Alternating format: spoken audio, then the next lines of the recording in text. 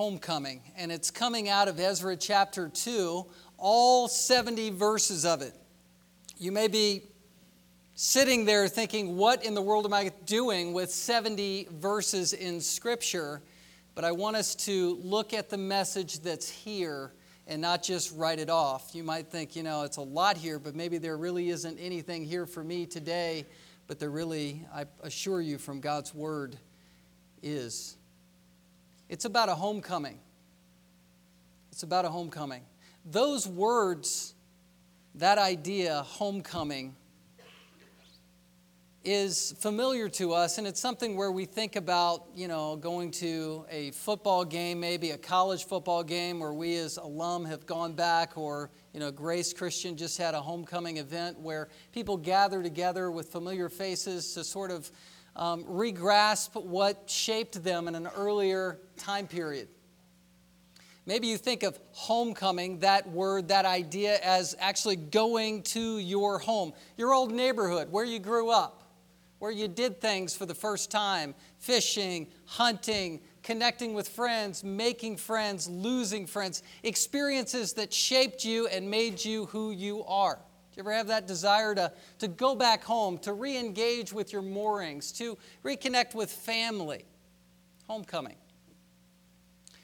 In the church, there's a sense of homecoming that we should experience. I know some of us come from out of state and have come from really great churches that we love.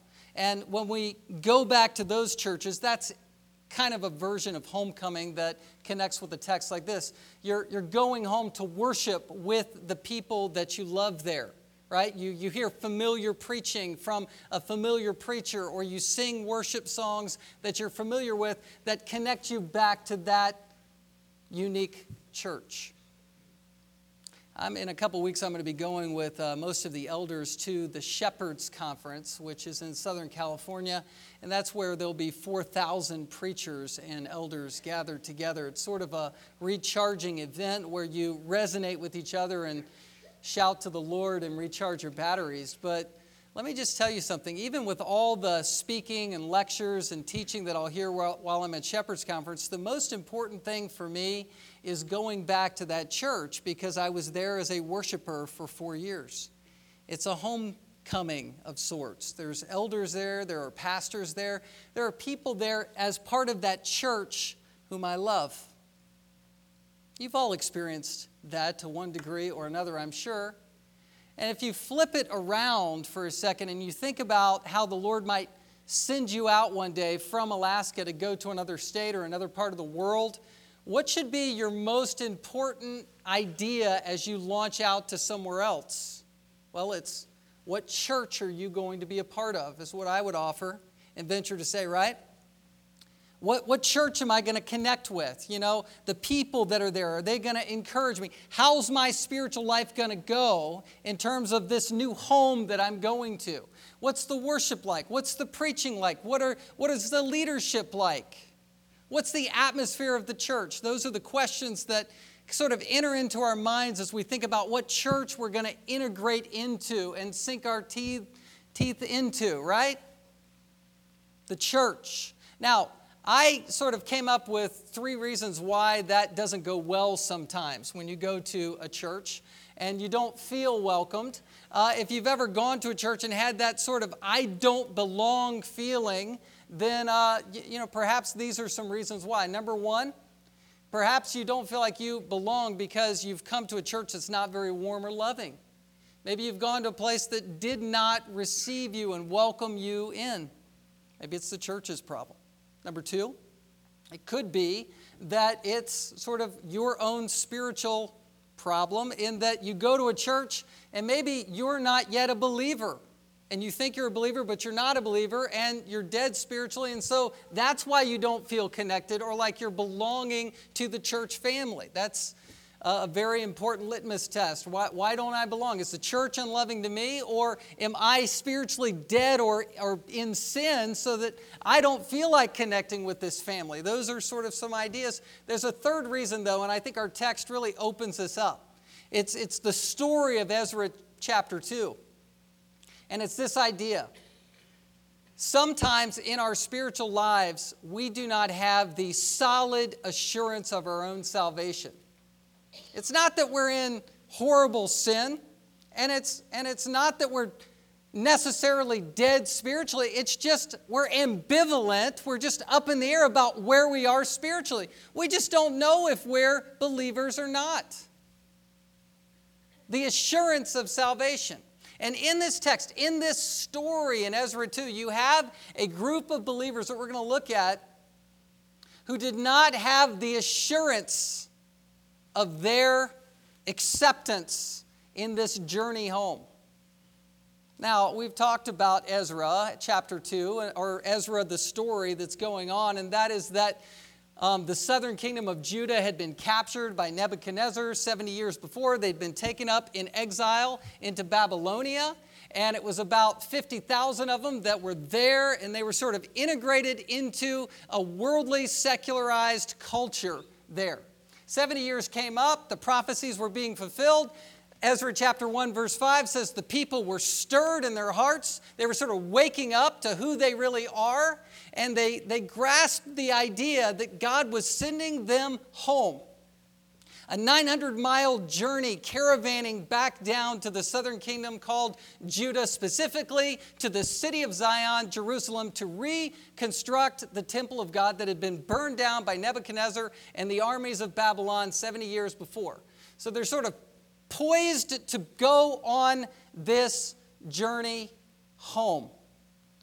What we're going to find here in this list of people that are going home, 46,000 or some in this sort of first wave of people that are going home, what we're going to find here is that you have some people who have the assurance of their acceptance, and they have the assurance that they are part of this community. And you have some people that they're not on the church roll. They're not on the list. And they're sort of displaced, and they're wondering, do I really fit in or not? I mean, this is kind of an ancient text, but let me just bring it to you this morning to say there are some of you, I'm sure, that wonder, where am I spiritually? In God's role, in God's church directory called the Book of Life, is my name written there? When Jesus comes, is He calling me home or not? Well, that's the struggle in this text for some. You have some that are secure in their identity in Christ. They know where they're going. They know they're part of this caravanning first wave, being led by Zerubbabel, going home, and they know they're a part of that. That's their routine. They know they're going for a purpose to reconstitute the worship and glory of God in Zion. And then there are some people who are just struggling to make it and wondering if they're really supposed to be part of this program at all.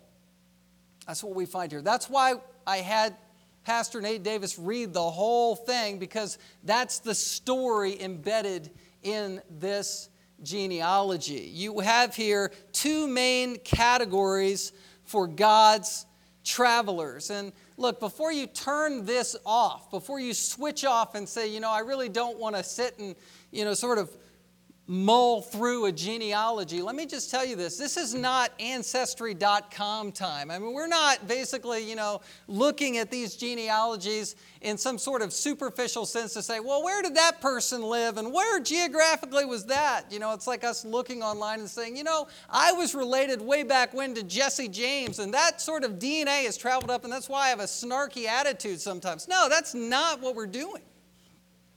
This is about fitting in.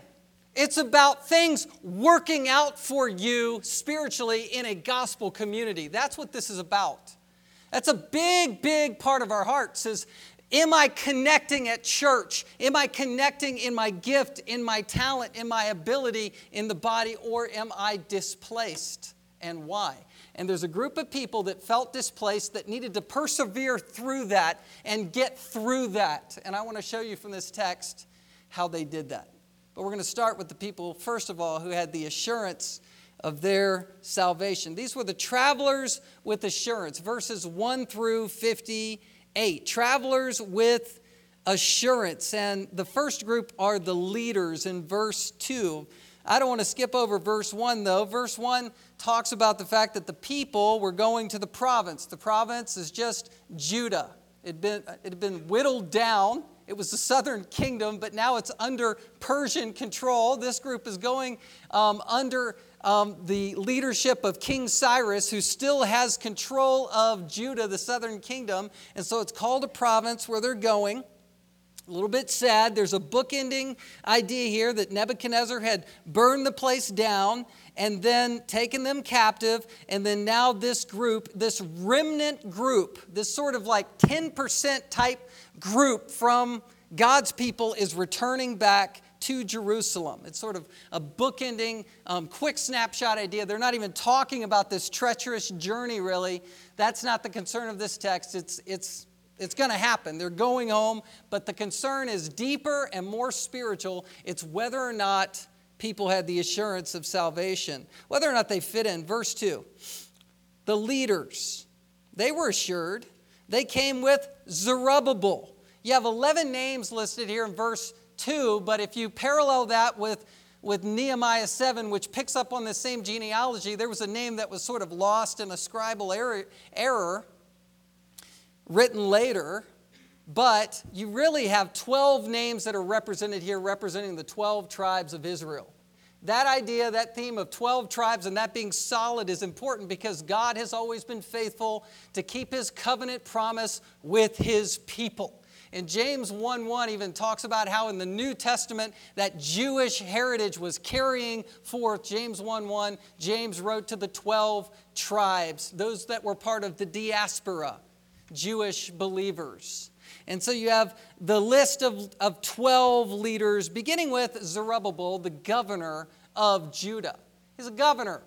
He was part of the line, the kingly line of Jehoiakim, who had sinned and sort of brought a curse into the line, but Zerubbabel is still a leader and the governor of Judah and part of the messianic line that leads to Christ. And you can see that in Matthew 1:12 and 13. Zerubbabel, strong man, strong governor, sort of a spiritual political leader, and he's married up with or paralleled with the next name, which is Jeshua or Joshua. Joshua, which means the Lord saves. The Greek version of Joshua is Jesus, okay?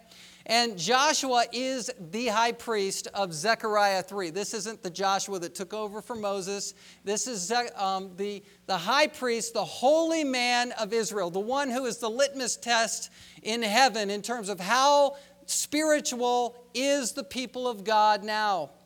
And if you look in Zechariah chapter 6, just turn over there in your Bibles, you see that Joshua is a Christ figure in the Old Testament. He's actually called the uppercase branch, the branch in verse 12. It says that, as these exiles were going, verse 11, as they come to the city of Jerusalem, take from them silver and gold and make a crown and set it on the head of Joshua. They're crowning the priest leader here. Why?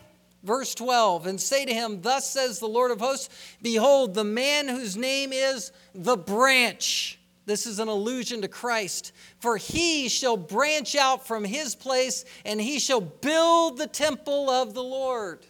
Who's building it? Zerubbabel or Joshua? Well, both. And this is a picture of political and spiritual leadership being married into one person, a picture of Jesus Christ himself, the true builder of the temple, the true builder of God's people for his worship. So you think these leaders had the assurance of their salvation? You think they knew who they were and where they were going? Absolutely, they did. But then you have a second group of people.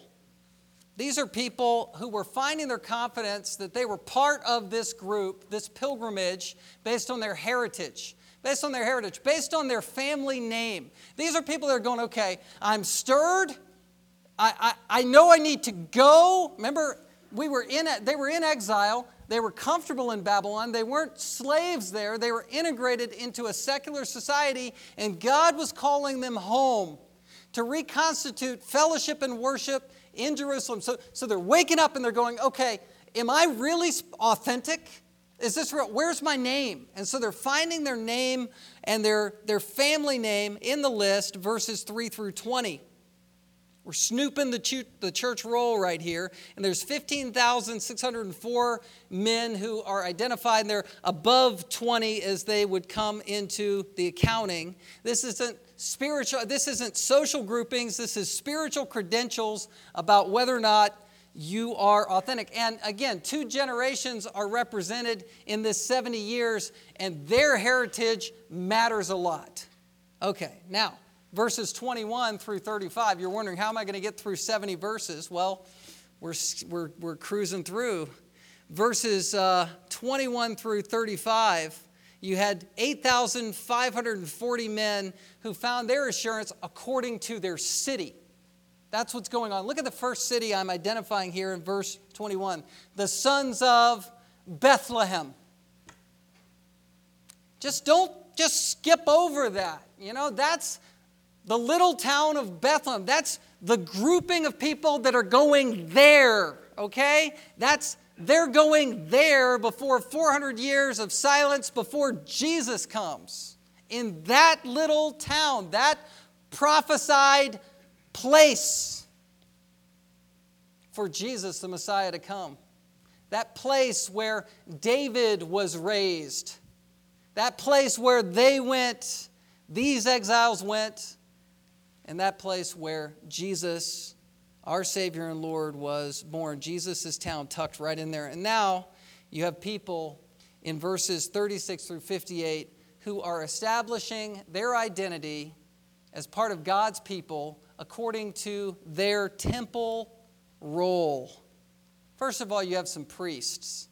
These are all different people, and with different gifts, different talents, different ways to identify why they fit in. Well, this group here is sort of the top tier servants in the temple, and they are the ones who are saying, look, I am commissioned by God to intercede on behalf of the people. It's a very important role, and if you look at all the numbers, it's about 1 in 10 of the whole group are priests. They're going to be part of worship here. How important is worship? I mean, the general thrust of Ezra chapter 2 is that this multi-thousand person caravan is going to worship. I mean, they are taking a 900-mile trip to church. That's what they're doing. I mean, that's what they care about. I think sometimes it's easy for us to say, look, church is a once-a-week routine. And about 50-some times a year, I actually go there and I practice worship. But worship has to be sort of the centerpiece of your life for you really to understand this. To be identified as a priest is everything to these people. Okay, I fit in because I have a role, I have a gift, I have a way that I can be used of the Lord in worship. Identified here, we're going to look at priests, Levites who help the priests, singers who are part of the choir, and then we're going to see gatekeepers who are manning the door. And then you have slave servants who are sort of in the total background doing menial tasks to make it all work out. Do you think this way about your own life? Where do I fit in? I think my name is written in the book of life as a believer, and I have this gift and this way that I serve in kingdom work, and that is who I am. That is one of my number one identity markers, is I'm a worshiper of God. I heard one person say it this way, look, if we have no interest in worship here on earth, why do we think we're going to fit in one day up there in heaven? Why do we even think we're part of that routine, that scene for eternity where the theme of heaven is worship? Temple worship in the Old Testament is a foreshadowing of eternity in heaven. That's what we do here as we gather as God's new covenant people, as the church, the temple of the living God. We worship God in preparation for heaven. And heaven is a timeless eternity of always worshiping.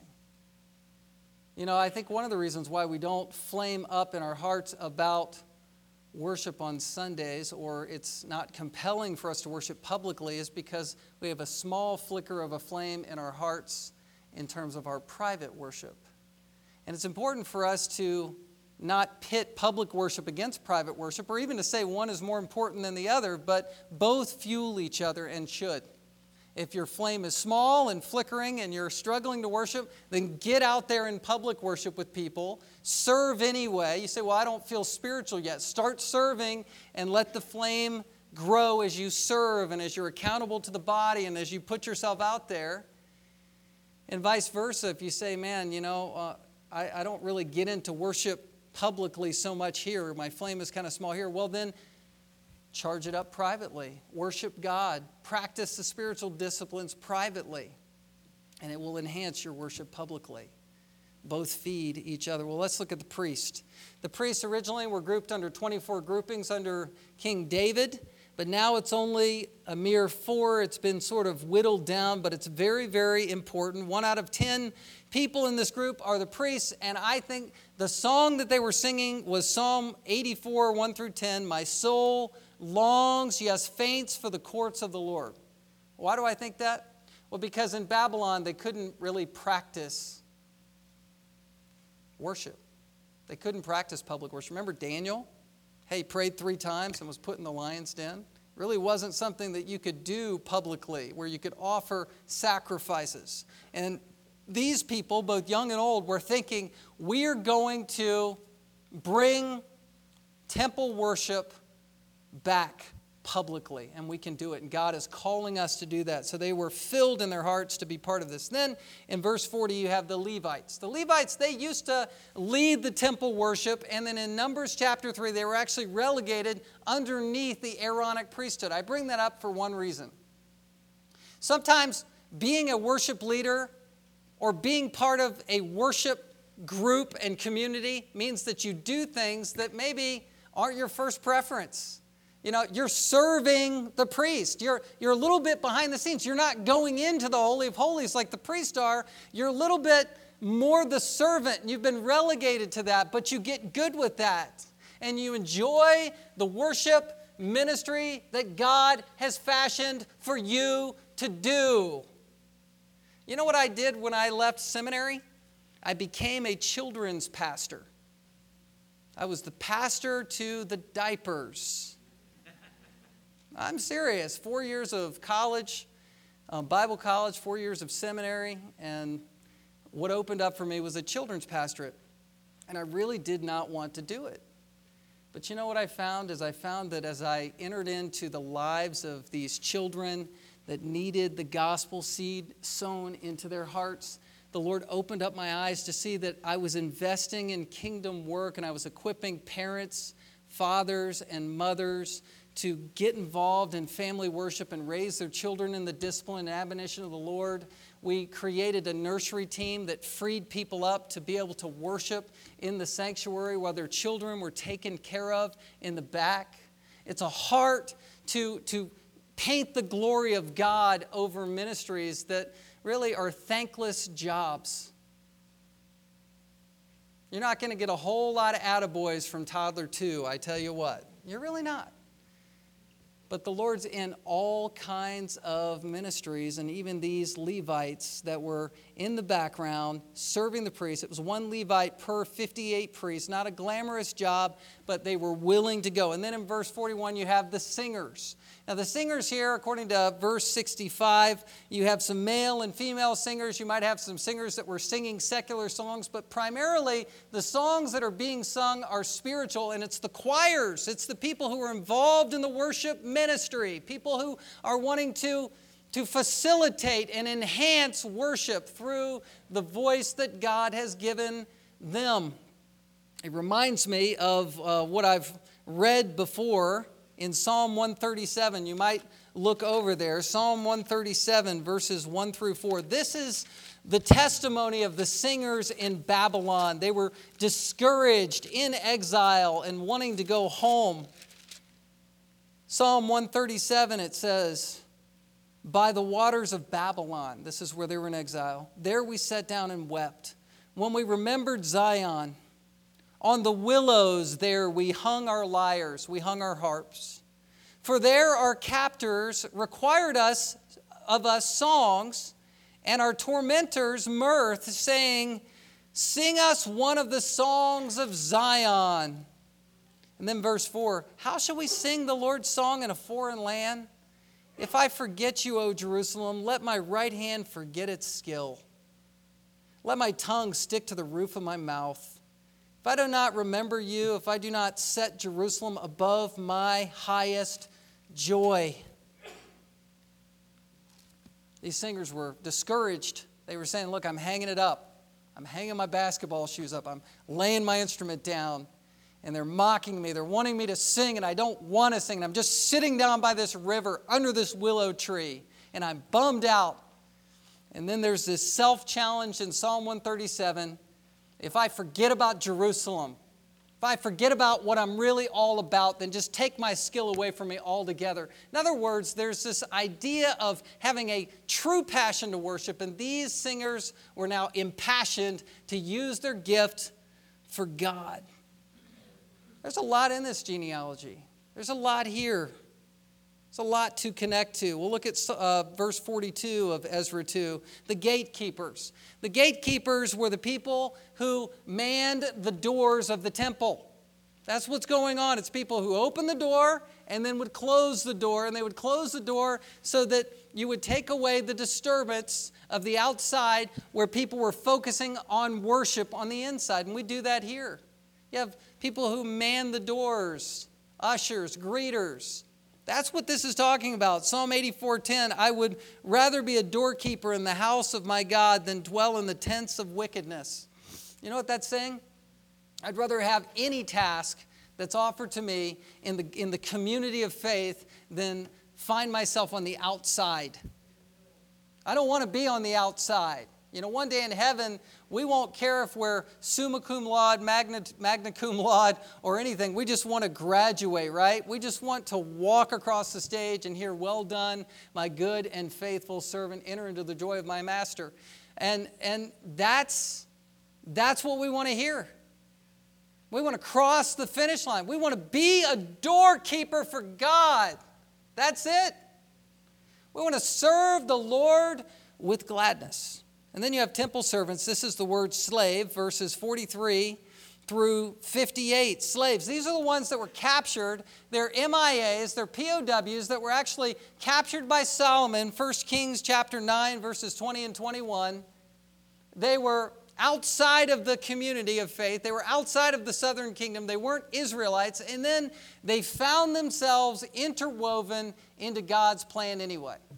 It's something bad that happened to them that turned out to be a good thing.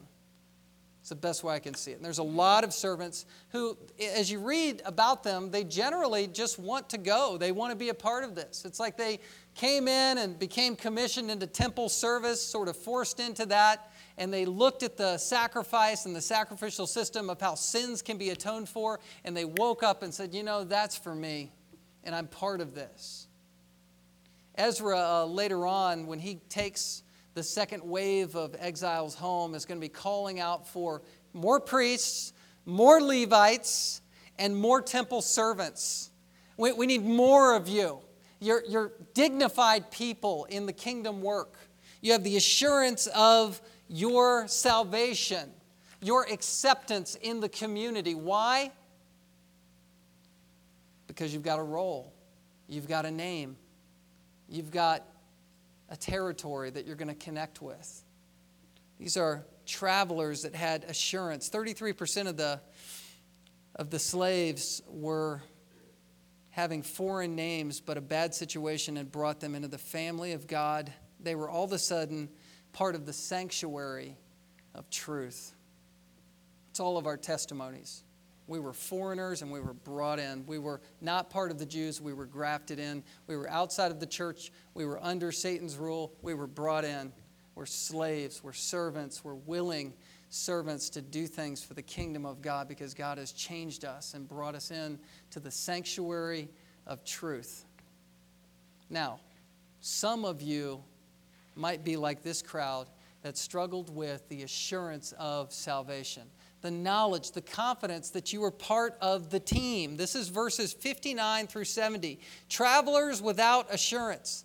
begins in verse 59 with the dilemma. Look at 59. This is sort of where the storyline picks up in full color. The following were those who came up from Tel Melah and Tel Harsha, Cherub. You have sort of three clans: Cherub, Adon, and Immer.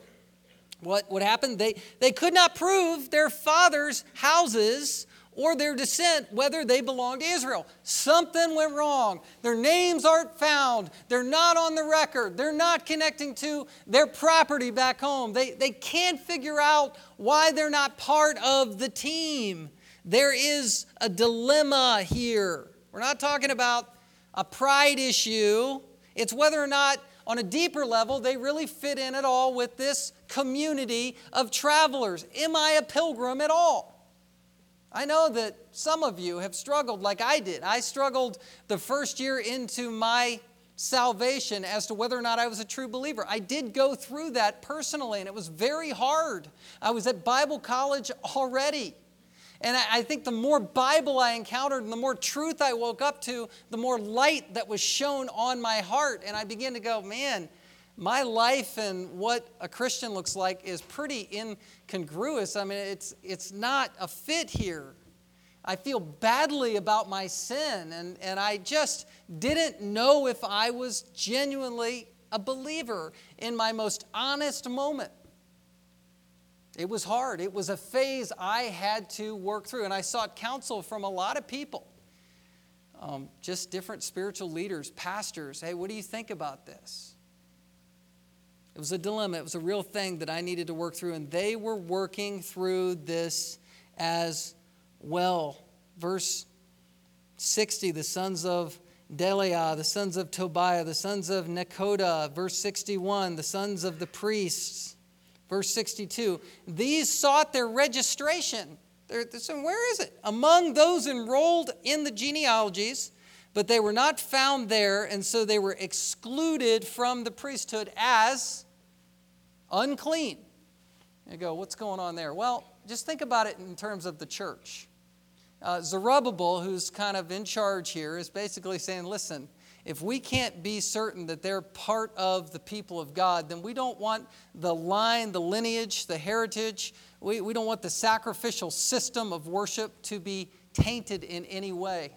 We want to preserve the holy work of God. And Numbers chapter 3 says that by penalty of death, if you touched the holy things, you'd be executed either by temple guards or by God himself. This is very serious business. And so Zerubbabel was being careful, and he was protecting God's holiness and protecting God's people from God's holiness in this situation. We do it today in the church as well. 1 Corinthians 7, it says that we are to only marry in the Lord. We're only to marry believers, right? 2 Corinthians chapter 4, it talks about what fellowship has light with darkness, to not be unequally yoked. We're not supposed to be bound together with our spirituality with someone else's spirituality. We're not syncretist. In a sense, when you talk about the purity of the gospel and doctrine, we want to preserve that, defend it, protect it, and guard the purity and holiness of truth. And on the other hand, we also want to guard the morality of the church, the purity of the church, the holiness of the church. We want to be separate. We want to come out from the world and shine as lights in the midst of a dark generation. We want to stand out that way, not disassociate ourselves from people. We want to be an outreaching church, but we want to have light for the unbelievers to come and encounter and see and say, man, I either am repelled by that or drawn to that. That's what's going on here as well.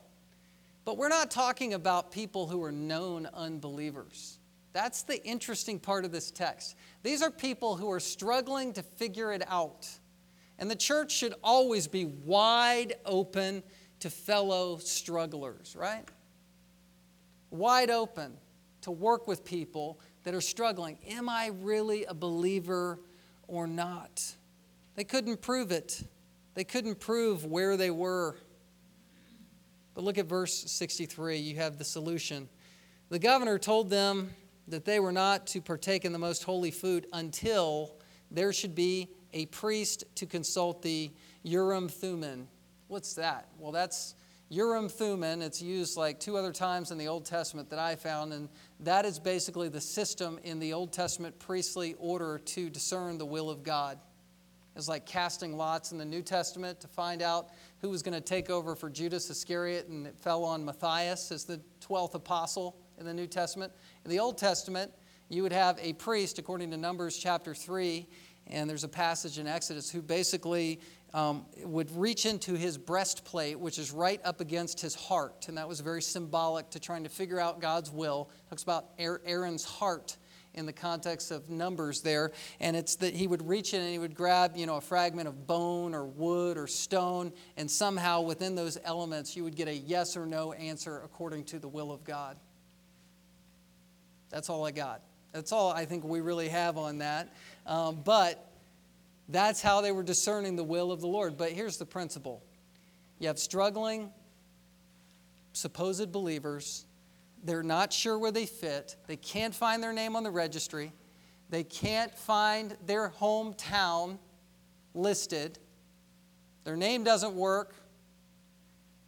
Their family connection isn't working for them. They don't have a role designated for them, because they can't do that because you don't know if they're God's holy people or not. And so what do we do with them? Just throw them out? It's not what it says. It says draw near. It says instead, how do you figure it out if you're struggling with the assurance of your salvation? Draw near to the spiritual leadership of the church. That would be the principle in the New Testament. Go to the priest. Figure out, man, where am I spiritually? Because I need to know. And that's what I would offer to you. If you're wrestling with where you are spiritually, draw near to spiritual leaders so that spiritual leaders can help you with God's word to discern your position in Christ. Very important in the New Testament. It says, 2 Corinthians chapter 13, examine yourselves to see if you are in the faith. 2 Corinthians 13:5. To see if indeed you pass the test. That doesn't have to be a negative thing, okay? That can be a very positive thing. And the take-home points, we're probably not going to be able to explore them in detail this morning, but I would encourage you to find them online or grab a sheet and look at them, because I've detailed for you steps in terms of how you can find the assurance of your salvation through some passages in Scripture. That's the first part of this solution. The second part of this solution is simply this. If you're struggling, keep traveling. Keep going. Don't quit. Don't give up. You say, yeah, but you don't know what I've done. You don't know what I'm dealing with, and I'm struggling, and my prayers, they're not connecting with God, and I just don't feel like a believer right now. You don't get it. I just want to sort of put myself in the background. That's the worst thing you can do. Stay close to the light, because the light will reveal where you are. And that's what you need to know. Draw near to the people of God. And one of the greatest principles that I learned when I was struggling with the assurance of my own salvation was to keep going. To keep fellowshipping, to keep giving, to keep serving, to keep learning, to keep praying, to keep singing. And I found that ultimately I just had to rest in the fact that I'm going on the narrow path as defined in Scripture, and I believe the true gospel, so I know what I believe. And then I began to just continue to persevere in the faith, and I began to become convinced that only a true believer keeps persevering, right? He who continues to the end shall be saved. And so I gained confidence through what I believed, and I gained confidence through the fruit of the Spirit that I began to see played out in my life. I wasn't earning my keep. I was just observing what the Lord was doing in my life as I continued on the path. That's how you gain assurance of your salvation. And it's here in this ancient text, right? There's nothing new under the sun. It's the same thing. Just go to the leaders, get spiritual counsel, humble yourself in humble transparency, and then don't leave the team. Stay in the flow of what God's doing. Stay under the means of grace. That's how it's always taught in Scripture. And look at the hope in verse 64. I love this. I mean, it's just embedded here, but the whole assembly, I love this word, together was 42,630 together. It's not saying, part of the assembly. Well, those people who were struggling with the register, they were excluded. No, the whole assembly together is accounted for here. It's just assume that things are going to work out. And what are they doing? Well, they have their, the male and female servants that are there. You got the singers. You have then the livestock in verses 66, 67. And then you have heads of families that came to the house of the Lord. So they're there. It's 7 months later, and they've shown up. They've arrived at Jerusalem, and they're like, okay, what do we do? Well, let's set up shop and build houses and, get our satellite dish and put our feet up for a while we recover. No, they say we're gonna give to the reconstruction of the temple. That's first priority, is worshiping God through giving to the house of God to erect it on its site. Verse 68. How much did they give? Great principle here in verse 69. According to their ability. Just did their best. Whatever they could do, they just gave. According to their ability. They gave to the treasury, to the work. They gave gold and silver and towards the priest's garments. And you have the categories listed again in verse 70. Now the priests, the Levites, some of the people, the singers, the gatekeepers, the temple servants lived in their towns, and all the rest of Israel in their towns. Guess what? God wins. God's people were taken away. God orchestrated that captivity, but God's promise is fulfilled in the end. They're home safe again. They've come home to worship God. And my heart is that this local church would be your home, and it would feel like home as you serve Him there. Now, just to look at the take-home points real quickly, I want to do that kind of to lead us into our communion time. The assurance of salvation, number one, is sown in personal examination. Number two is rooted in believing gospel content, the truth. Number three is nourished by observing spiritual fruit in your life. And number four is harvested through perseverance. Keeping on, keeping on. As the men come forward, I want to direct your attention to 1 Corinthians 11 as we look towards the elements of the Lord's table.